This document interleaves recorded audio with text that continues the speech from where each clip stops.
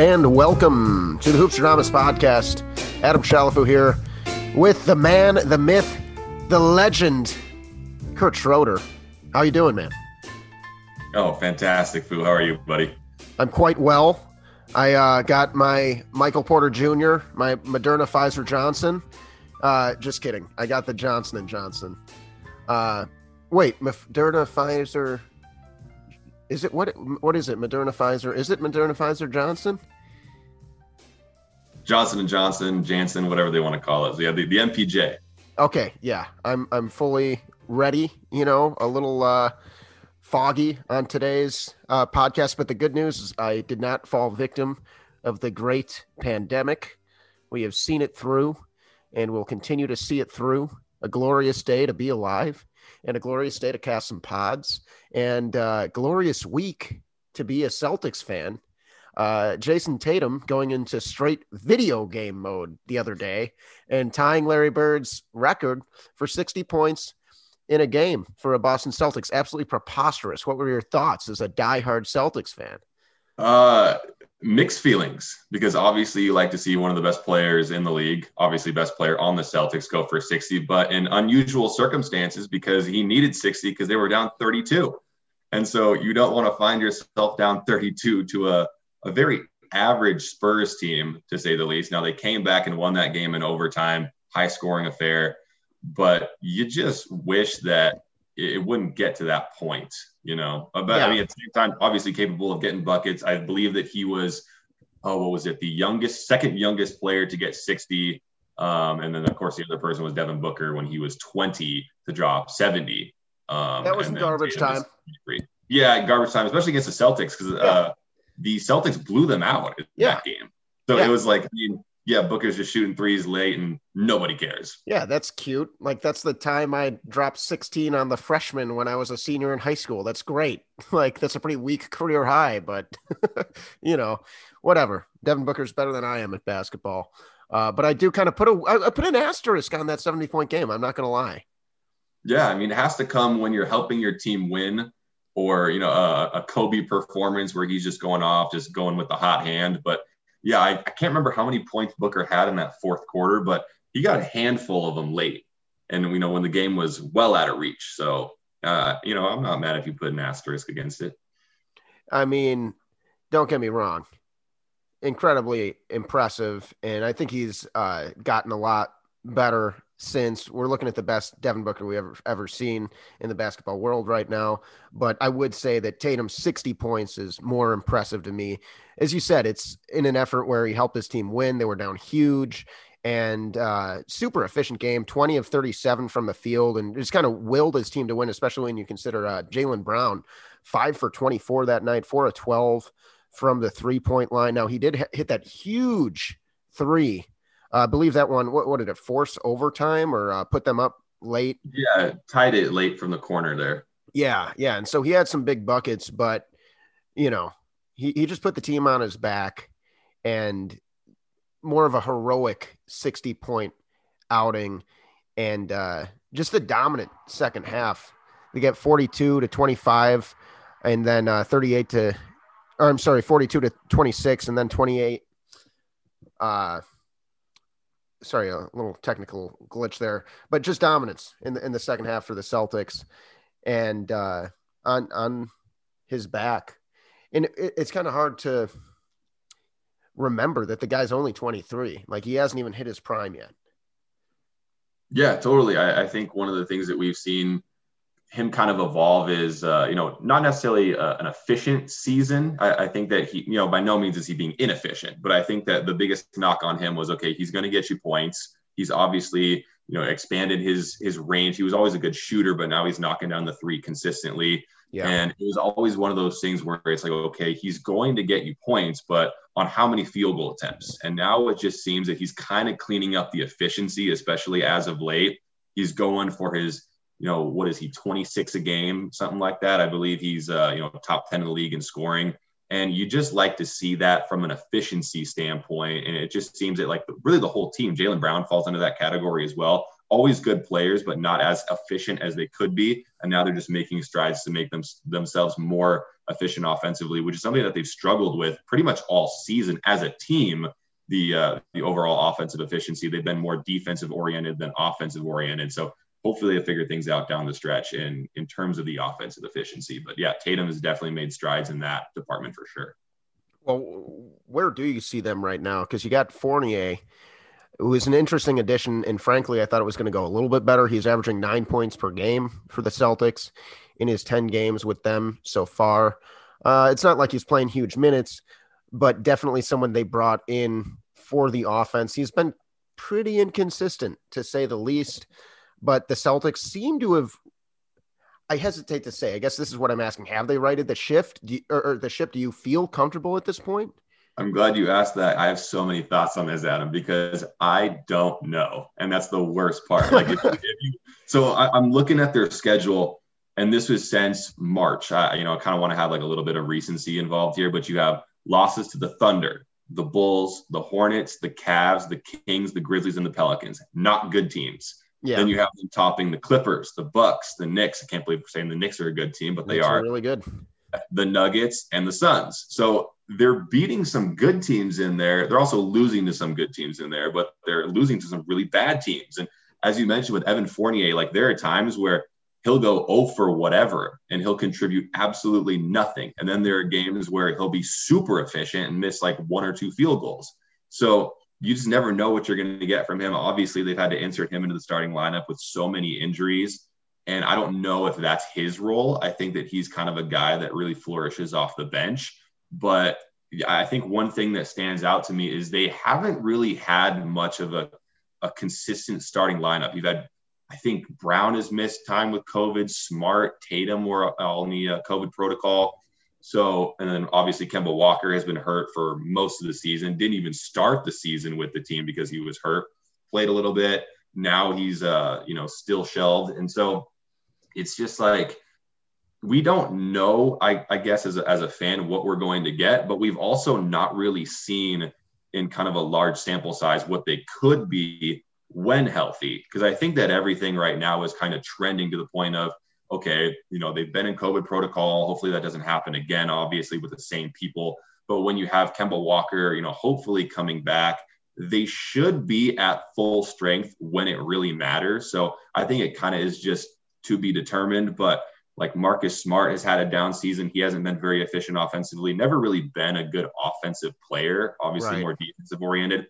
Like I said, Kemba's always hurt. The bench is absolutely atrocious, Adam. Like you have 3 guys that I think you can count on.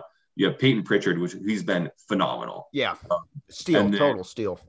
Yeah. And then Aaron Nesmith was garbage the entire season, except for the last few weeks or so. Now he is sizzling from distance. And the reason why they got him was because they were like, we need some more outside shooting. So they drafted the best shooter in college, and he just hasn't gotten a lot of burn. I don't know if it was health. I don't know if it was team chemistry or whatever, but he has been phenomenal recently. And then a guy that kind of had come off the bench or in the starting lineup, one of my favorites, Adam, Robert Williams III, the Time Lord. Yeah. Well. I believe he's 7th or 8th now in a player efficiency rating in the league, which is so funny because you look at that, the rating, and you see all these top guys and you're like, okay, it makes sense. And you're like, who the heck is Robert Williams III? But he's been outstanding too. They got, I've noticed this in the recent weeks too, is Brad Stevens is really kind of shortening his rotation. So you have guys like Romeo Langford that they drafted last year. He's been terrible.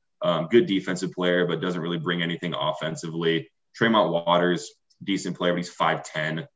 Carson Edwards never plays. Shemi Ojale should not even be in the league. Not a big Ojale guy. Yeah, he's one of my least favorite players for sure. So I think that they're kind of trimming the fat a little bit, trying to figure out who they can trust, who they can roll with. And I think that they're realizing that, maybe they need to be in a 7 to 8 man rotation. Maybe if you get Kemba Walker back, that expands to, 8 or 9 or so. There's a lot of guys they can't trust. And I think that Brad Stevens is figuring that out. So long-winded answer, but to answer your question, I don't really know what happens with this team because we haven't seen them at full strength, but it does seem that they're kind of figuring things out, trimming the fat as we get closer and closer to the playoffs. Fair enough. Yeah, it's certainly interesting. Today is Tuesday, and they are just 1 game behind the Miami Heat. So they're in that 7th spot, which, of course, this year is a play-in situation if it were to end today. The Heat have won 3 in a row. They are a team trending in the right direction. The Celtics, you'd like to see them just win a little bit more consistently on the road. That 13-18 road record is a bit of a difference maker. Boston, historically, such a tough place to play. But if they can just get a few on the road, that might go a long way, especially considering the fact that there is little to no chance. I think mathematically, there's a slim chance they're able to get up to the 4 spot and pass up the Knicks, but 3 games behind the Knicks and the season's winding down quick. So it's not looking likely. So this team's going to have to figure it out on the road. And even teams like the Hornets and the Pacers and the Wizards are really dangerous. I don't believe in the Pacers right now. I think that firing Nate McMillan was a huge mistake, frankly. I don't think that they use Sabonis nearly as well as they could. I think that he should be putting up monster stat lines every night, not just every now and then. That's a whole different conversation. But then, Hornets get LaMelo Ball back. Russell Westbrook is playing like a man possessed. And so the Celtics are certainly in a very interesting and surprisingly deep race in that 7 through 10 in the Washington Wizards. And I will just leave out the Chicago Bulls, who are pretty much getting ready to, they'll only wear their black uniforms for the rest of the year because it's a funeral at this point. They're just going to their own funeral. But I digress. Let's move to the Western Conference. This is a team you have insisted all season was the team to come out of the West, and they certainly have gotten it together lately. They've lost their last 3, but they've been tremendous since the trade deadline. And that is the Los Angeles Clippers, a team of dogs. We'll talk about dogs lately, but this is a team of dogs. Yeah, one of the things that, for the record, I picked them to win the NBA Finals last year. That didn't work out. And I think that this team this year is worse off, at least on paper. You lose Lou Williams. That was, they got rid of him. And then Montrezl Harrell. Yeah, picked up Rondo. But they did lose Montrezl Harrell too. So they had some good pieces from a season ago. I really thought that they were built to win it all last year. That didn't pan out. But a few things stand out to me this season, Adam, just looking at the kind of the team stats around the league. So the Clippers, NBA best around, I think it's 41.6%. I'm just going to round up to 42% from 3 as a team. That's better than the next place team by 2%. So, the name of the game is obviously how can you score the most points? And obviously 3 is worth more than 2. So if you have a team that shoots the 3 better than anybody, that is going to play right into their hand. 7th as a team in field goal percentage offensively. That's not, not tops, but of course it's not bad either. Best free throw percentage as well. There are a lot of times where games come down to who can sink their free throws. Especially in the playoffs. Especially in the playoffs, you're going to get a team who's down and they're going to foul to try to get themselves back in it. Well, the Clippers are number 1 in free throw percentage. So free throws, 3-pointers, 4th best in not turning the ball over. So they're not giving away free possessions. I like the rotation now when you have Nicholas Batum. He's coming off the bench now instead of being in the starting lineup. In a total renaissance year for him. Absolutely. Boogie Cousins is getting some burn as well. And then you mentioned Rajon Rondo, which I think that, few players really elevate their game in the playoffs quite like Rajon Rondo. Yeah. So he's going to facilitate. He's going to defend. Just an all-around guy you want on your team as opposed to playing against. And then the last point I have is Luke Kennard, a good offseason addition for this team, shooting 46% from 3. I don't know where he ranks individually from distance, but anytime you get a guy who's knocking down 46% of his threes for the season, that is encouraging as well. I would agree. I thought he was going to be better this year. Not to say he hasn't been good, but going into the season, he was someone I thought absolutely had a good shot for 6th man of the year. And he kind of had a rough time adjusting to the squad, but you are starting to see it come together. I love the Rondo move. Don't get me wrong about, what are they calling him now? Honey Barbecue Lou? Lemon Pepper Lou. Lemon Pepper Lou. Yeah. Don't get me wrong about Lemon Pepper. He's pretty nasty, but Rondo just seems to fit this team's identity a little bit better. And don't get me wrong, Bev is a dog. Both those guys are going to give everything they have defensively, but Rondo's historically great for setting people up, and people still talk about him like he's not a great 3-point shooter, but that's just not the case anymore. You know, he's 5 last night. Yeah. And Woj just tweeted here, Patrick Beverly is progressing on making his return to the lineup against Toronto tonight. And so he's missed the last 12. That's going to be huge. But that's someone who really helps their offense, but also fits that defensive identity. And I think the X factor here, as far as talking about them coming out of the Western Conference, is this is a guy who just was on the Los Angeles Lakers. And so it's very interesting because we're looking at a situation where they may very well meet in the first round. And some people might say that's the Western Conference Finals. Yeah, so you add a guy who knows the enemy. I think Lao Tzu said, know your enemy and never fear in 1,000 battles or something like that.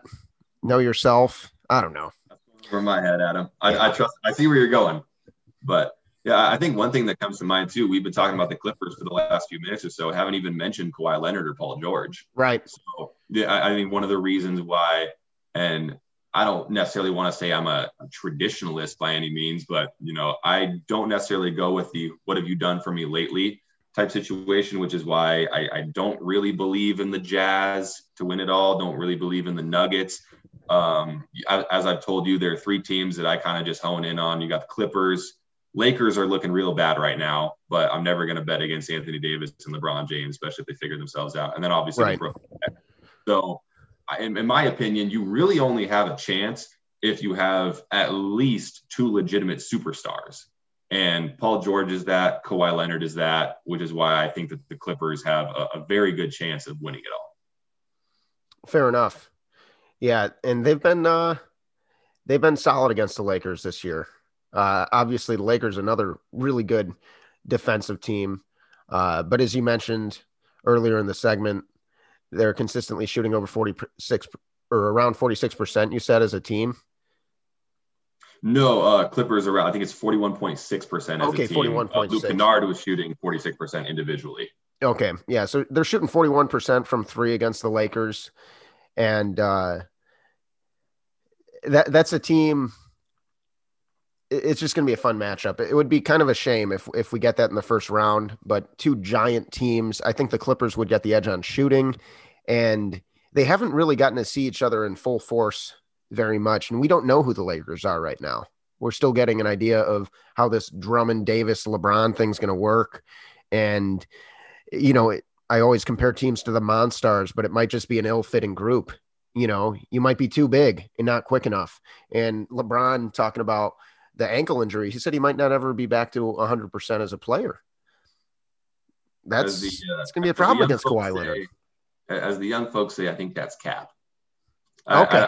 I don't think that, I'm not reading into that. When the guy spends over $1 million a season to keep himself healthy, I think he'll find a way. Yeah. I'm sure he'll be limited, but you know, will he ever admit to being limited down the road if he underperforms? I don't think so. Also, this is why you've been creating super teams since 2010, LeBron, so you can have help, except for his first year with the Lakers in 2018. Yeah. So I don't feel sorry for the guy at all. Fair enough. I know you're historically not a huge LeBron fan. No. We got a live studio audience today here. Friend of the podcast, Ben Savage, and you just got a good smile from Ben over here on that comment. So, oh, not a LeBron guy, Ben Savage. No, let's be honest. None of us are LeBron guys. I mean, you're a Celtics fan. He's a Warriors fan. Come on. We can't be. I'm a Bulls fan. Yeah. Like we don't like the guy.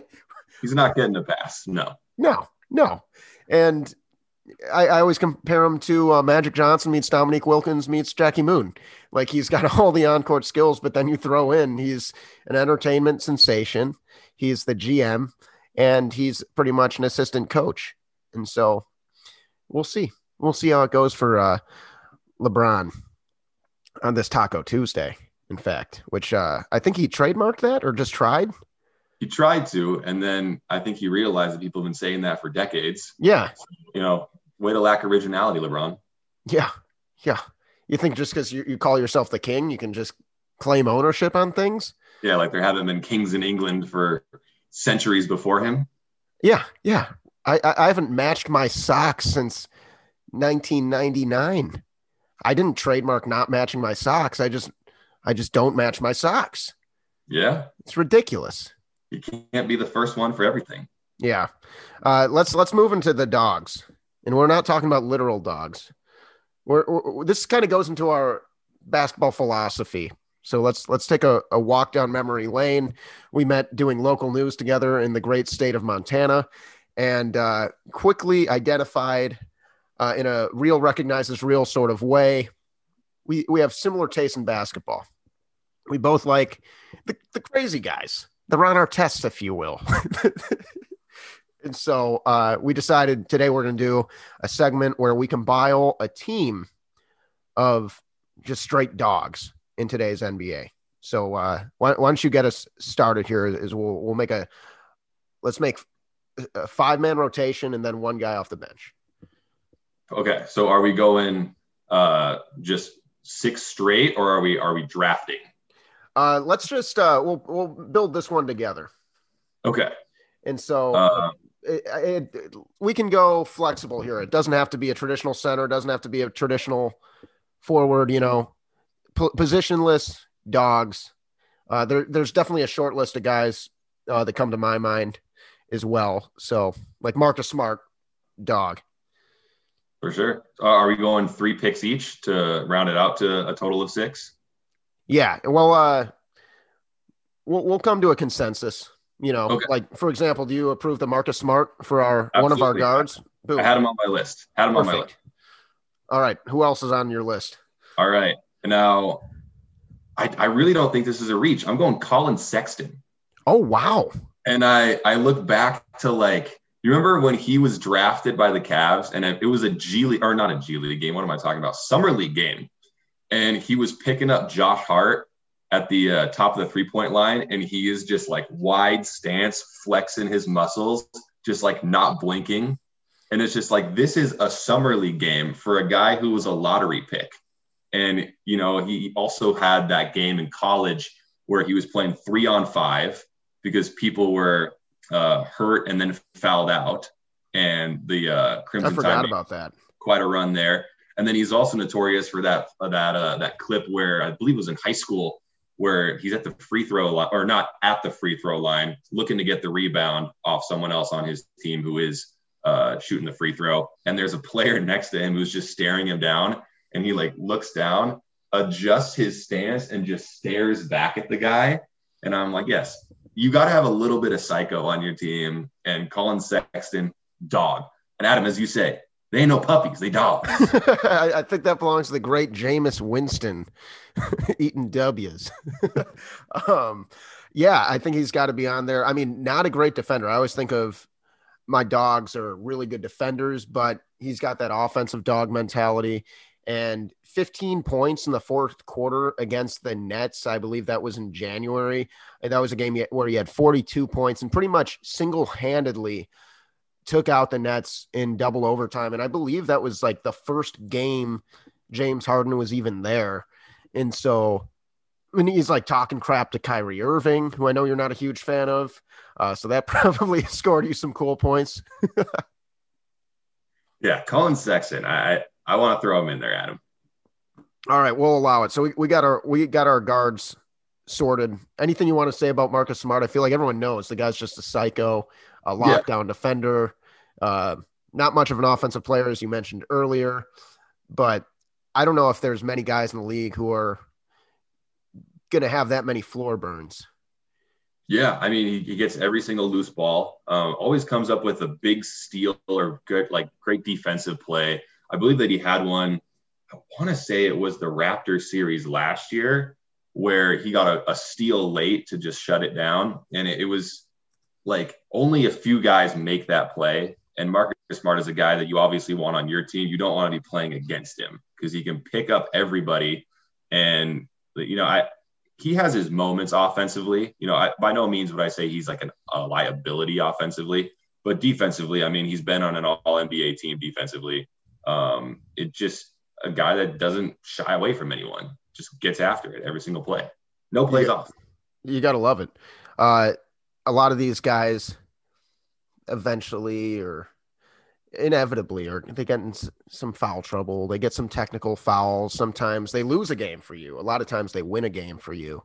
And the perfect example here is somebody who definitely helped his team lose the NBA Finals, infamously. The great nutcracker himself, Draymond Green. Yeah, He's yeah. got to I be mean, on there. yeah, obviously an elite defender. I think that that's like his biggest calling card for sure. Defensive Player of the Year, I believe. What, 2016? Yeah, I believe so. Yeah, a handful of years ago. Great offensive player as well, not necessarily from a shooting standpoint, but just being in the flow of the game, setting picks for people. For a forward to average as many assists as he does, Draymond Green, another guy that you want on your team. He's like having a coach on the floor. He had a 19 assist game recently. And it's weird. I played a little bit of fantasy basketball. I got recruited by the legend Noah Ambule, kind of as the ringer, if you will, to help him with his fantasy basketball team. We didn't do very well. Fantasy basketball is hard. Very good at fantasy football, of course. I digress. But we picked up Draymond Green off waivers, and it was just like we never knew when to play him. Whether he puts up these monster stat lines or not, he's always going to make a massive impact on the game. And he's like having an offensive and defensive coordinator. He's going to tell you exactly what the other team's going to draw up in their last game. And there's that clip earlier this season where he's like telling Jordan Poole where to go and where the screen's coming from. And the Warriors play excellent defense and win it. And then the fact that you, especially with no Klay Thompson, it creates the situation where you do want Steph Curry playing a little bit more of that Klay Thompson role where you're using him more off the ball. Not that you didn't do that before, but the versatility he allows you to have by having such an outstanding playmaker. And he's really the best facilitator on that team. And Steph Curry recently said the most intelligent player he's ever played with. And weirdly enough, I think he's going to retire one of the most underrated players in NBA history because people are just going to look at his stat line. Like right now, his career stats are 8.8 points per game, 5.3 assists, 6.9 rebounds, 1.4 steals, 1 block a game, and pedestrian at best 3-point shooter at 31.5. That being said, the Warriors don't have any championships without him. They don't get Kevin Durant without him. They don't get 73 wins without him. And you need those guys who aren't going to necessarily put up monster numbers, but make every single player on the team way better. And especially the Warriors' current situation, someone who's going to help get these guys up to snuff as far as IQ goes. Yeah, definitely helped out James Wiseman as well when he was in his first few games. So something you like to see. But yeah, another guy that you just, you'd walk into an alley at night on a Friday in Chicago with Draymond Green. You'd go to battle with him. Oh, I'd be terrified. I'd say, Draymond, let's join forces, man. we don't have to do this. You don't have to kick me in the balls. And hopefully, and talk about a tough kick to the balls. That's one of the last people in the world you want kicking you in the balls, especially it's like a jump kick. Right. A lot of elevation, some good follow through. Obviously he's pretty limber. So, who knows? He might be an NFL punter one day. Yeah. And poor Steven Adams going way back. It seemed like it was part of the game plan. Maybe in the huddles, Steve Kerr's like, all right, we need you to take one for the team. Go kick Steven Adams in the balls because Andrew Bogut just can't handle him. Could be, yeah. Well, I guess we'll never know unless we get some sort of documentary on that, or maybe some mic'd up segments that have been, put in the vault for a little bit. Yeah. We'll see if there's a Warriors documentary that comes out in 20 years produced by Steph Curry. I'm sure there would be. Well, what's interesting, and let's not get, because we have no idea, but there's constantly, Steve Kerr alluded to it, like there was drama. We don't know what happened, but that final year in Golden State, something happened. Something big happened that disrupted that team's chemistry, and we have no idea what it was, but there was some serious bad blood between Draymond Green and Kevin Durant, And it seemed like those guys just didn't even like each other. Yeah. I mean, that's obviously what it looked like from the outside. So, I think both of them have gone on the record and said, oh, we squashed it, blah, blah, blah. It wasn't that big of a deal. But, obviously it got Kevin Durant to, I don't know if that was the straw that broke the camel's back, but obviously Kevin Durant's no longer with the team. So yeah. Draymond is, and also part of the original, drafted Warriors with Steph and Clay. So, yeah. And I'm glad about that just because I love the trio of Draymond, Steph, and Clay. I hope that's good next year. So I got two more guys in mind. I feel like one of them is a no-brainer, but I'll save that. Who you got next on your list? I'm going Jimmy Butler. There he is. That's him. That was the guy? Okay. That was the guy. Perfect. If you don't have Jimmy Butler on this team, you're doing it wrong. Yeah, and I'm glad that we both could agree on that because that clip I sent you yesterday. Hilarious. Yeah, where the guy is asking, for people who don't know what we're referring to, a reporter, I don't know what kind of reporter, I don't know if he was Miami-based or whatever, asked him, hey, playoffs are coming up. You got a pretty tough stretch here, listed off a handful of really good teams. Do you think that this is kind of, what you might see in the playoffs, or this could be a tough challenge? And Jimmy Butler straight up is just like, yeah, your sorry ass is on our team. And so It's just one of those things where, like, Jimmy Butler last year, I think, made the most of, obviously Miami wasn't the most talented team. They weren't, scrubs by any means, but Jimmy Butler is a guy you also want on your team. He's not going to shy away from any challenge. Yeah. Fantastic player. I mean, you saw I don't remember what game it was. I believe it was the game where he really went off in the finals last year, where he is hunched over one of the tables and, just giving it his absolute all, no plays off. And that is a guy you want on your team, a dog. Absolutely. And geez, I have mixed feelings because I miss him as a Chicago Bull, of course. The guy's really evolved into one of the best all-around players in the NBA.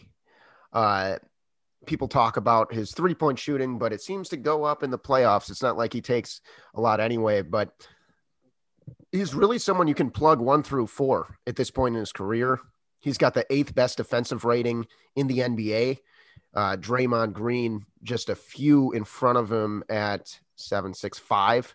Yeah, so Draymond Green's 5th. We got 2 of the best defenders in the NBA right there.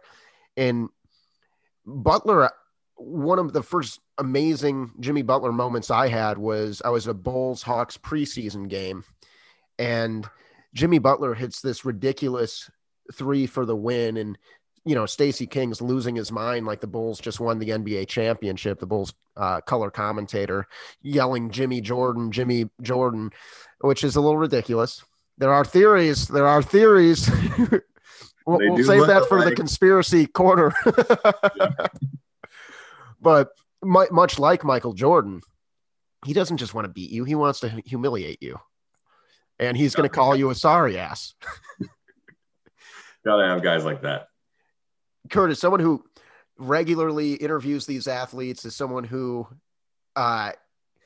you've interviewed like Hall of Famers across multiple sports. You've talked to some big names. If you're interviewing someone and they call you a sorry ass, how are you responding to that? Not the way that the guy did. He was like, "You're right, Jimmy. I'm a piece of shit."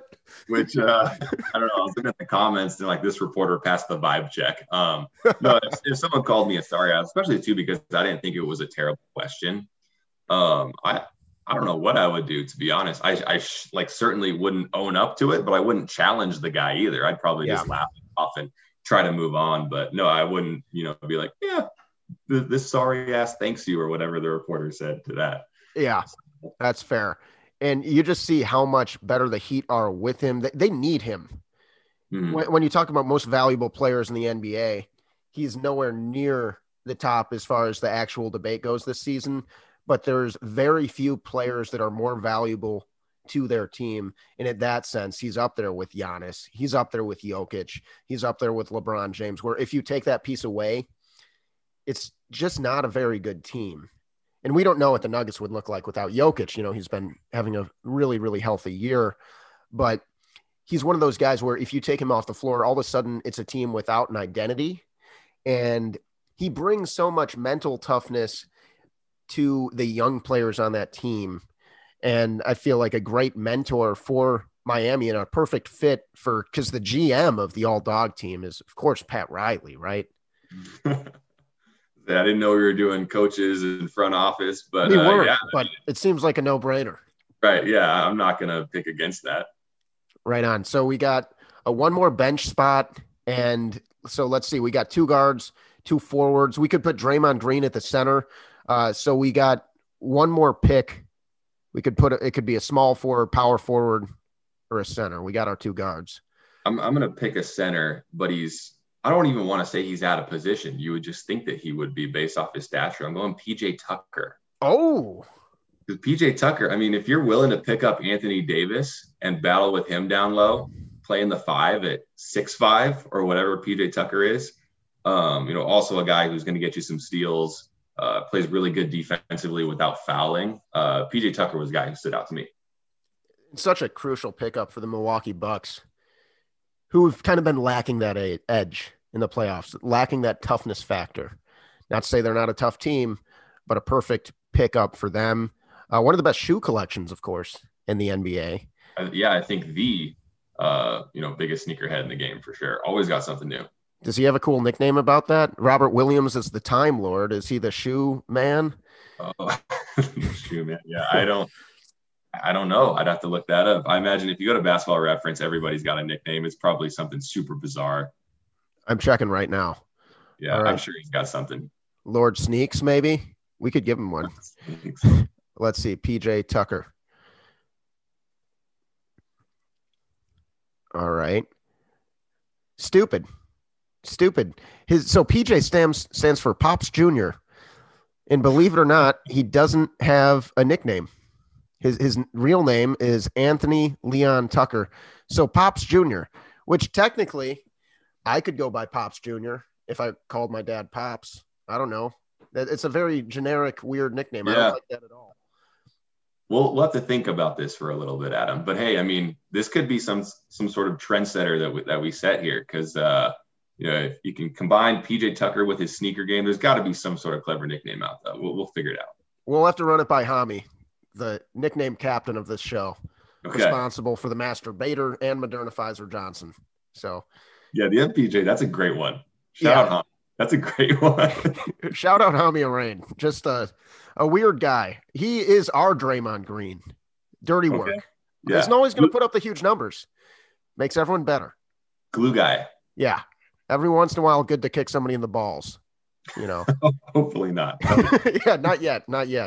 He does have a silky jumper. A little more class than that. Yeah, I would hope so. We played some 2-on-2 back in December, and we were a lethal duo. He was pretty much Klay Thompson. I was Rondo. The guy's got a nice little J. And about 5'7", 5'8", not a very tall guy. So that old man game's strong. Anyway, we got just our bench piece left, and then we'll quickly go through the daily dollar. So there's 2 guys here for me, and one's a superstar who's in the MVP conversation, and one's just one of the greatest dogs of all time. So Chris Paul or Rajon Rondo. And I don't know. I don't know who to pick between the 2. I guess Chris Paul, based on value. Either one seems like a very mean person. Like maybe a likable guy. You got Chris Paul in the State Farm commercials and stuff, but like somebody who's going to be aggressively mean late in the game. And I like that. Yeah, I think that if memory serves me correct, I don't think that CP3 and Blake Griffin have a great relationship. Let's see. Between those 2, I'm going Rondo just because he's like more of like the quintessential asshole. Like yeah, he is out there. He's like, put it.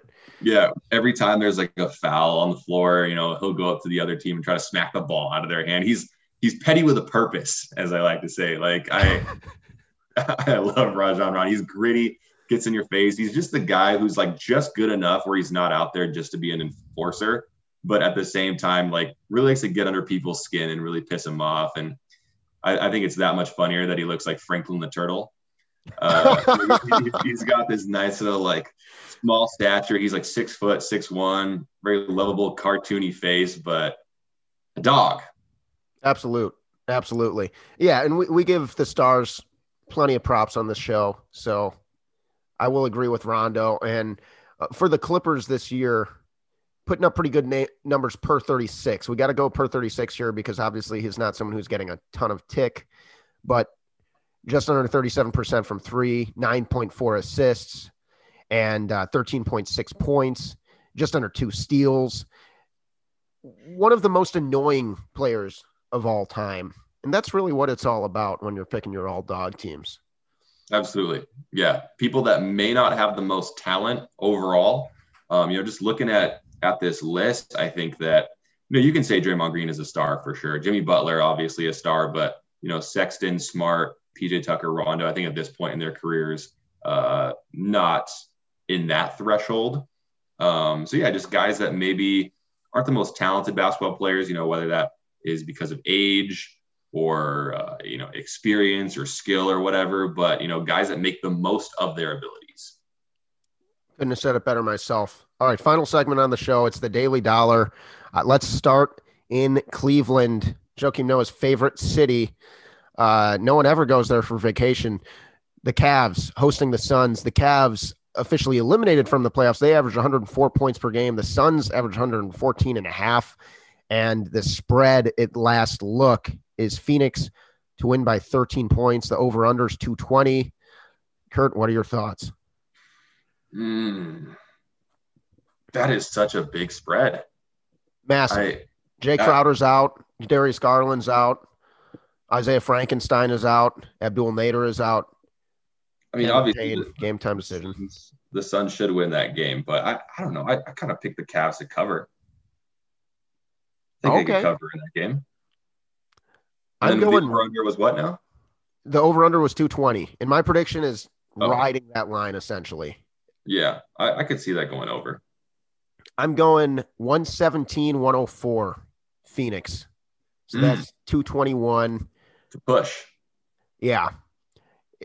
They should win, especially the Cavs have nothing to play for right now. And the Suns, every game is kind of a must-win game right now when you consider where the standings come into play as they look to potentially grab that first seed in the NBA playoffs, which is just crazy to wrap your head around. So next we go to Detroit, who they put up 107 points per game, 110 points per game for the Hornets, who just got LaMelo back. And we were wrong about LaMelo, Kurt. He's pretty good. Yeah, I don't want to say it's unfortunate. I don't want to, like the whole Ball family charade. I'm certainly over it, but no, there's without question he's the rookie of the year if people go in that direction in terms of the sample size. We got a special guest here. Ben Savage is hopping in. Kurt, it's great to meet you. I just got to chime in for 1 second about LaMelo Ball. And Adam knows me pretty well. I'm not the kind of guy, we have someone who I will remain nameless, loves to look through sports in a scope of like, I was telling you back in, here's a tweet in 2017. Remember when I said the Warriors were going to be good? And that's really not how I like to look at things. I am a Warriors fan though. And this year, obviously the Klay Thompson injury had a huge impact on what the team could even possibly do. You put the best rookie in NBA history on a Warriors team with just Steph and Draymond, no Klay Thompson. Like, does that team really challenge even in the West? I don't know. Maybe. Here's why I wanted the Warriors to get LaMelo Ball. He's turned out to be excellent. He's turned out to be like not at all a bit of a character issue or like the glitz and glam issue whatsoever. It's been no problem. But the equation of if Klay Thompson was healthy, Klay Thompson, Steph Curry, and LaMelo Ball is such a difficult one to solve for defenses.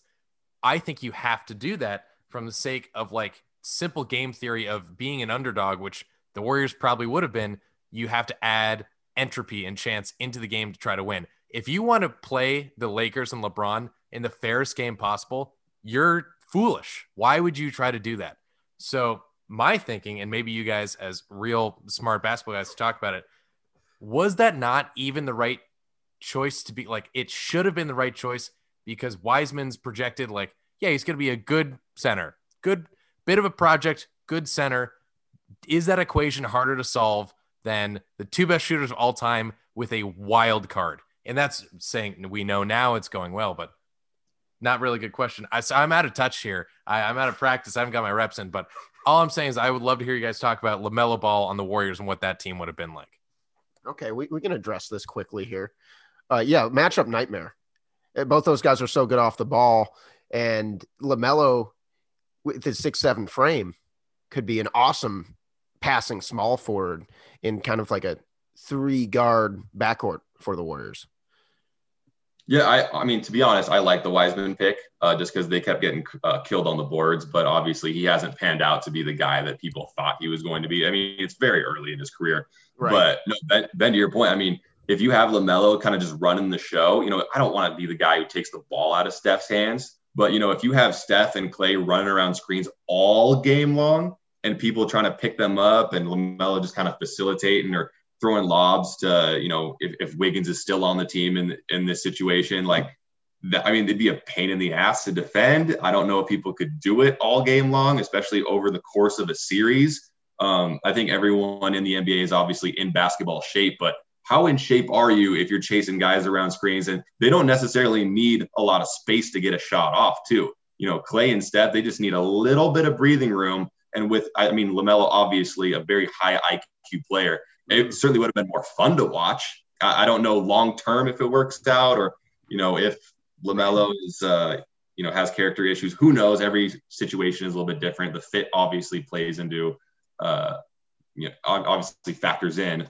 But, LaMelo Ball out here pulling Tiana Trump, I ain't mad about that either. And it's just, it's really hard to look back and be like honest about what we knew back then. And like, yeah, LaMelo has gone, aside from like getting hurt, as well as we could have possibly projected. James Wiseman, like run of the mill for what we were projecting and pretty like par for the course. But like, man, it's just that like energy you'd get in the middle, kind of like if you were to put like Steph Curry as like a goal line specialist at the end of the game. Not that we're taking the ball away, but like if he was able to focus on the red zone of basketball and LaMelo Ball could just absolutely freestyle between the 20s. That team is tough. Like Steph Curry getting to focus on, I'm going to close out every quarter and we're going to win that by 4 points every time. Like that's an insane team to play against. Not the best defensively. They would lose that. But to Adam's point earlier, think of LaMelo Ball getting the tutelage of Draymond Green, using his length and versatility.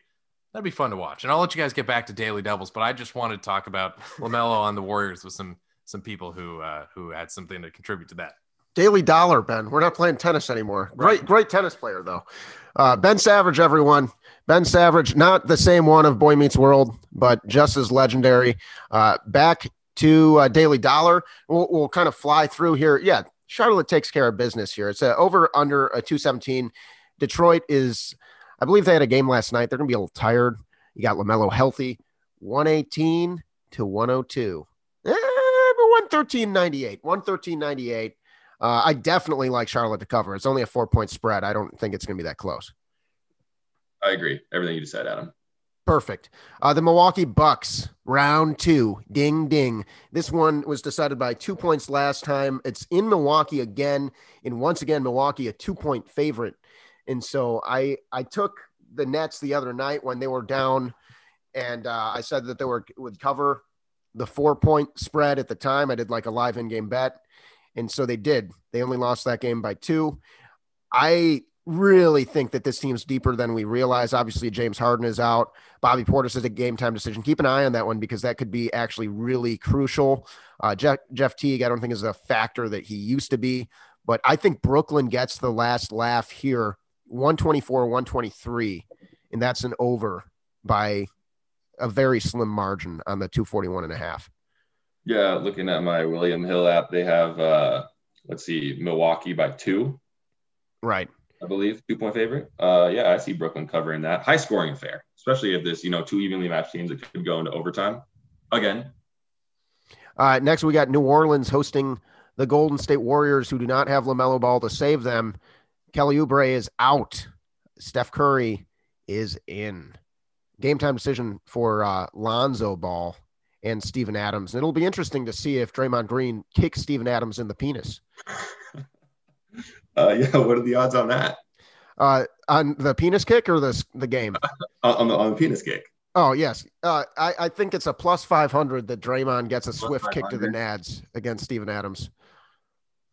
Man, honestly, I wouldn't put a wager on that. But, I think he's past that phase. But, that's good value. Yeah, intimidation. That's good value. Every time they play against each other, I'm sure Steven Adams is like, I remember you kicked me in the penis. We got Pels by 1.5 here on the betting. I would pick the Warriors to cover that for sure. I'm going 116, 114 Warriors. Okay. I think it's gonna be a grinder, but there's a lot to play for Golden State right now at 33 and 32. Pelicans really have to climb back in to make it happen. All right. The Miami Heat hosting the Dallas Mavericks. This is maybe the game of the night. It's a 216 over under. Miami 3.5-point favorites, despite no Tyler Hero, Victor Oladipo. Game time decision for Andre Iguodala. You got Luka Doncic, and he's healthy, and he's pretty good. Porzingis also game time decision. Ooh, okay. I like the over. Okay. Miami's great at holding teams to low-scoring games. So I think this one will be really close. Yeah, this looks like the spread is Miami by 3.5. I think the Mavs cover that. I kind of think the Mavs win this one. The Heat have won 3 straight. I'm going 108, 104 Dallas. So just under, and Dallas just wins on money line. Mm-hmm. Fair enough. All right, we got OKC against Sacramento. Sacramento, juggernaut offensively, but De'Aaron Fox is out. Halliburton is out. Game time decision for Barnes. Me Too is out. Woodard is out. It seems like a trap game for Sacramento against a very well-coached Oklahoma City Thunder team. The over-under's 228, always a high-scoring game with the Kings. I'm going Kings to pull this one out, 116 to 113. I think it's going to be really close. They'll hit the over, but they aren't going to cover. Yeah, Kings' worst defensive team in the NBA. So horrendous. Got to be high scoring. And then final game of the night, we got the Los Angeles Clippers in the Kawhi Leonard Bowl against his former team. Kawhi Leonard, arguably the best Raptor of all time. He was there for about 8 months, won them a championship. First championship since the Cretaceous period, perhaps. The Raptors have been extinct for millions of years. He came back, brought him back to life. You talk about the zombie Sonics. Well, they're the zombie dinosaurs. And they also represent Tampa Bay, and they're also going to get their ass handed to them tonight. Yeah, I mean, looking at here, Clippers favored by 9.5. Yeah, I think it's probably going to be a blowout for sure. God, the Raptors. I love the fact that they're terrible this year. Yeah, you were not high at all on the Raptors this year. I feel like they just didn't have a lot of skill to begin with. And then, obviously Nick Nurse does a lot with what he's given, but at the same time, I feel like the charade of the flopping and the, ticky-tack stuff, the no calls, has finally been caught up with them. Awesome. Well, folks, thank you for listening. We'll see you next time. This is the Hoopstradamus podcast. Give us a friendly rating wherever you listen. And happy hooping, boys and girls.